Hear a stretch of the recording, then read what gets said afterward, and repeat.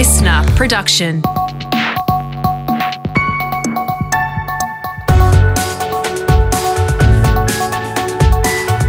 Your Morning Agenda with Natasha Belling.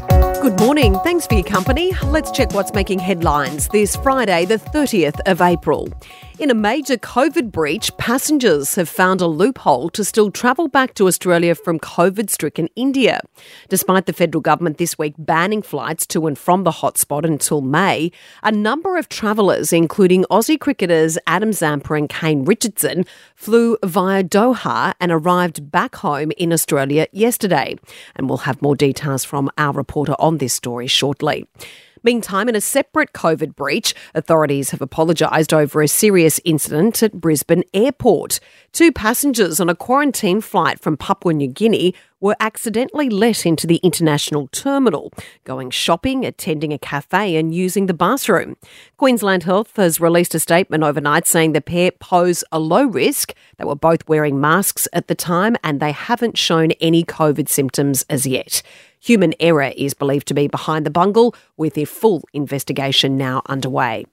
Also this morning, the Therapeutic Goods Administration says current evidence does not suggest the recent deaths of 2 men in New South Wales were linked to the COVID vaccines. While the cases are still under investigation, the TGA has warned people against jumping to conclusion over the recent deaths. Here is the head of the TGA, Professor John Skerritt. So knowing that there's a small background risk of rare blood clots is something to not hide, but all medicines, all treatments, all medical procedures, all activities of daily living, driving a car, flying in an aeroplane, have some risk. And in the case of these vaccines, the benefits exceed the risk. As National Cabinet meets again today, a bold new plan by Victoria to build a regional quarantine hub is set to be top of the agenda. The 500-bed facility would cost around $15 million to build and would be used instead of city hotel quarantine, which has been plagued with problems and leaks. Here's AMA President Dr Omar Khorshid. It's good to see state governments making some concrete plans about what a quarantine facility could look like. But at the end of the day, without the money and the cooperation from the Commonwealth, this plan is simply that, just another plan. In other news this morning, the country's top security expert has warned a terrorist attack is likely to occur in Australia in the next 12 months. Speaking at a parliamentary inquiry, ASIO Director General Mike Burgess says there's been an increase in nationalist and racist violence, but the attack could come from either Islamic extremists or right-wing groups. We anticipate there will be a terrorist attack in this country in the next 12 months, and it can come from either ideology, and they're both capable of actually conducting acts of violence, and that's where we focus. And Brittany Higgins is set to meet with Prime Minister Scott Morrison today to talk about workplace culture and reforms in Canberra. The former Liberal Party staffer alleges she was raped by a colleague in the former Defence Minister's office at Parliament House 2 years ago. Now for a look at what else is making news around the country this Friday morning, and we start in Queensland. And a devastated Gold Coast family is preparing to withdraw life support for a 6-year-old boy after a freak accident involving a toy. Our reporter Rod McLeod has more from the Gold Coast. Thanks, Tash. 6-year-old Declan Babington McDonald has been on life support in the Queensland Children's Hospital since last Sunday. His family said he had a severe accident at their Nerang home while he was playing with a toy purchased from SeaWorld. Doctors have told the family that his injuries are beyond recovery and his life support will be turned off by the end of the day. It's not known exactly how the boy was injured. However, SeaWorld has withdrawn the toy in question from sale. It's a small stuffed penguin with a long walking lead attached to its neck. Village Roadshow Theme Parks has issued a statement saying it was distressed to learn about the accident and will fully cooperate into all investigations into the matter. To New South Wales now, and a Sydney family who lost 3 children in a horror crash has been dealt another cruel blow, with a thief targeting their home during a brazen break-in. Our reporter Siobhan Caulfield has the latest from Sydney. Tash, the family whose 3 children were killed by a drunk driver in a horror crash at Oatlands, have now become the targets of a terrifying break-in. A thief smashed his way into the Abdullah family's home in Tilapia on Wednesday morning, stealing a bag, jewellery and a phone before taking off in a stolen white Audi. Layla Abdullah says she was sitting at the kitchen bench looking at pictures of her children when the theft took place. I was too focused on my kids' pictures, on Anthony, Angelina, Sienna, on the pictures and the videos. So I didn't even feel it. I just felt him leaving. That audio thanks to Nine. Layla says it's not about the things, but some of the items had sentimental value. And she also believes they took the mobile phone of her son Anthony, who was killed in the crash. Police hope the thief and the driver of the Audi will hand themselves in. And to WA, and in breaking news this morning, COVID restrictions are set to ease across the state tomorrow after the Perth and Peel regions were plunged into a snap 3-day lockdown last weekend. Masks will continue to be mandatory for indoor public venues, but will not be required to be worn outside where people can physically distance, while major stadiums will be able to reopen with 75% capacity. Here is the WA Premier, Mark McGowan. We just need to get through this week to be 100% sure the virus is not lingering in our community. While businesses impacted by the lockdowns will be able to apply for financial grants of $2,000.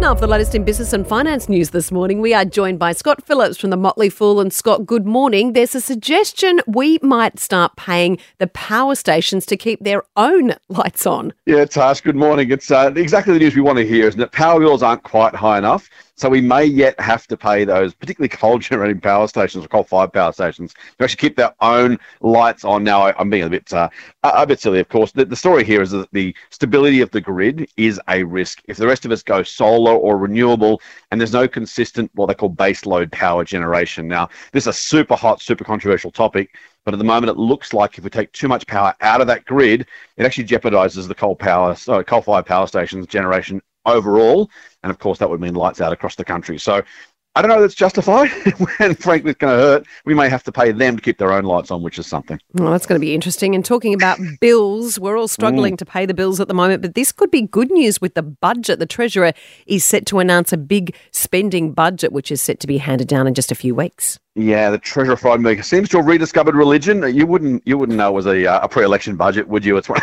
of those, all of a sudden he's rediscovered the value of spending and jobs and all those. Debt's not so bad now after 10 or so years of saying how terrible debt was. Now it's actually a good thing. Look, I'm being, again, a little flippant because it's Friday. But the Treasurer apparently is going to unveil a budget which might have a deficit of up to $50 billion, possibly tax cuts, possibly some stimulus for job creation. Those are all good things, by the way, particularly the tax cuts. We like those. But it does really raise the question of how long will it take for us to pay back that COVID debt. Multi-generational is the phrase that's being used these days. I'm not sure we should leave it for our kids, but at least this year we will be probably getting some tax cuts and a bit of pre-election sweeteners just to make us feel happy come election day. Our kids are okay. They can pay the bills later, can't they? Kids are fine. Talking about bills, Gina Rinehart will not have to worry about paying any bills at the moment. This is incredible. Roy Hill paying a $1.35 billion quarterly dividend. It's almost worth breaking those down, isn't it? So Roy Hill, of course, Gina Rinehart's private company, Iron Ore Miner out in WA, it's going to pay a dividend of $1.35 billion with a B. And by the way, that's for one quarter. So you annualise that, that's close to $6 billion a year. Iron ore, of course, is going through the roof, currently around $200 a tonne, give or take, among friends. Costing about $20 to get it out of the ground. That's about a 90% margin. They are absolutely raking it in. Good news for those companies, good news for the federal budget. But as you say, when the Visa card statement comes in, Gina's probably going to be okay. She can probably make that payment this time around, I reckon. Happy Friday. Thank you as always, Scott. Thanks, Tash. Time for sport now with Brett Thomas. And Brett, as we mentioned earlier this morning, a major loophole has allowed some Australians to get home from COVID-ravaged India, including 2 cricketers. Yeah, Adam Zampa and Kane Richardson. Good morning, Tash. We've been talking about them this week and that they decided to leave the biosecure bubble that the Indian Premier League has to return home, but they didn't get out fast enough when Scott Morrison, our Prime Minister, announced on Tuesday that the borders to India would be shut for the next 3 weeks. So they were kind of stranded in Mumbai, wondering how they were going to get home. Yesterday, we said they'd jumped on a charter flight. We didn't know where they'd gone. It appears they've gone to Doha as a sort of gateway destination to get back to Australia, and that is apparently what they've done. Now, the interesting part about this is that the PM did clarify on Tuesday that those destinations like Doha, Dubai, Singapore, Kuala Lumpur that you normally fly through had also suspended all travel to and from India. So how did they get to Doha? and then on to Australia. That's the big mystery this morning, or how they were allowed to do so. I guess at Doha Airport, they're not checking, or it's not their responsibility to stop people from getting on flights.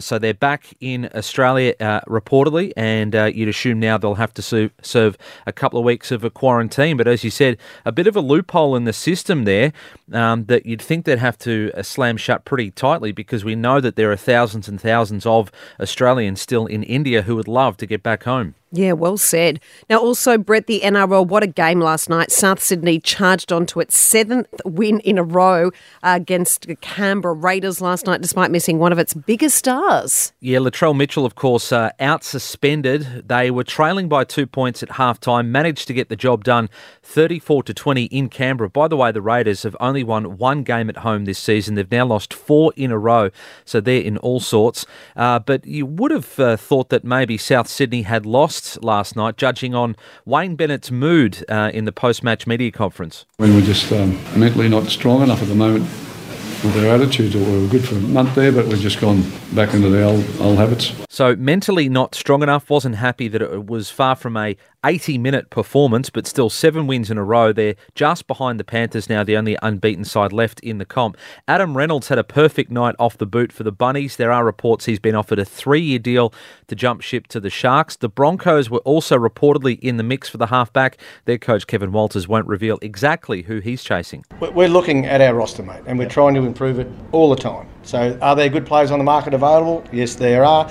Will we be speaking to those players? Yes, we will. And the Broncos host the Titans tonight. In the earlier game, Tash, it's the Sharks up against the Storm. So many mind games going off the field with the footy, isn't there? Absolutely.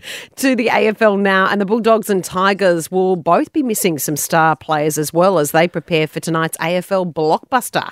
Yeah, of course, Dustin Martin is on concussion leave. He has rushed over to New Zealand to catch up with his dad while he serves 12 days out under the AFL's concussion ruling this year.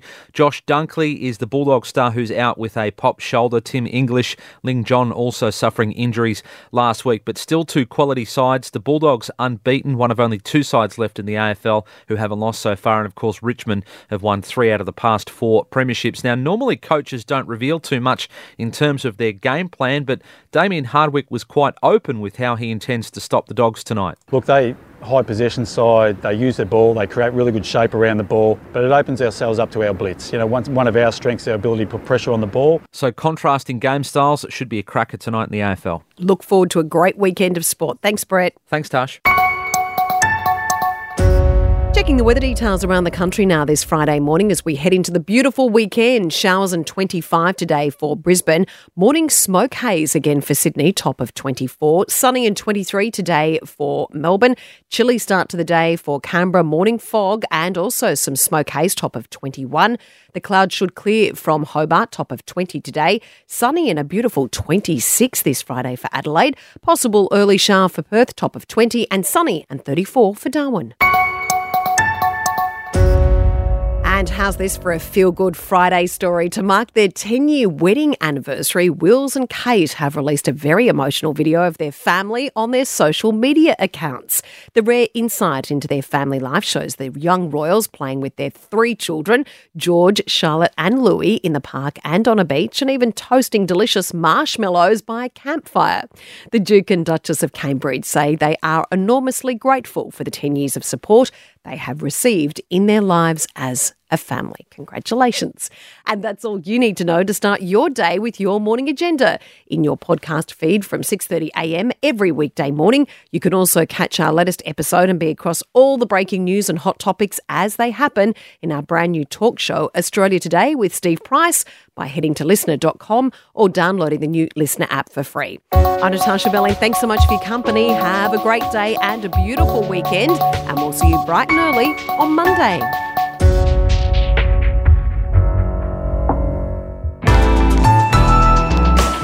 Listener.